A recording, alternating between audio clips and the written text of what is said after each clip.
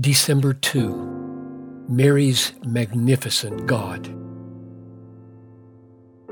My soul magnifies the Lord, and my spirit rejoices in God my Savior, for he has looked on the humble estate of his servant. For behold, from now on all generations will call me blessed.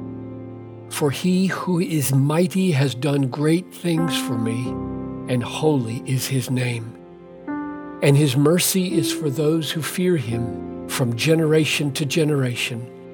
He has shown strength with his arm. He has scattered the proud in the thoughts of their hearts. He has brought down the mighty from their thrones and exalted those of humble estate. He has filled the hungry with good things, and the rich he has sent empty away. He has helped his servant Israel in remembrance of his mercy, as he spoke to our fathers, to Abraham, and to his offspring forever. Luke 1:46-55. Mary sees clearly a most remarkable thing about God. He is about to change the course of all human history. The most important 3 decades in all of time are about to begin. And where is God? Occupying himself with 2 obscure, humble women, one old and barren, Elizabeth, one young and a virgin, Mary. And Mary is so moved by this vision of God, the lover of the lowly, that she breaks out in song, a song that has come to be known as the Magnificat. Mary and Elizabeth are wonderful heroines in Luke's account. He loves the faith of these women.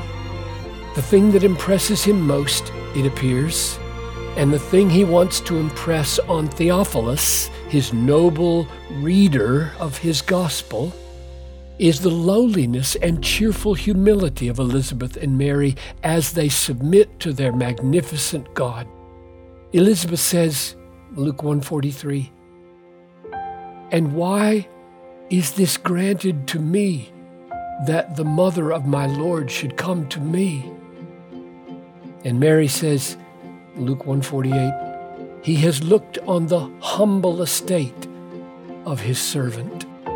The only people whose soul can truly magnify the Lord are people like Elizabeth and Mary, people who acknowledge their lowly estate and are overwhelmed by the condescension of the magnificent God.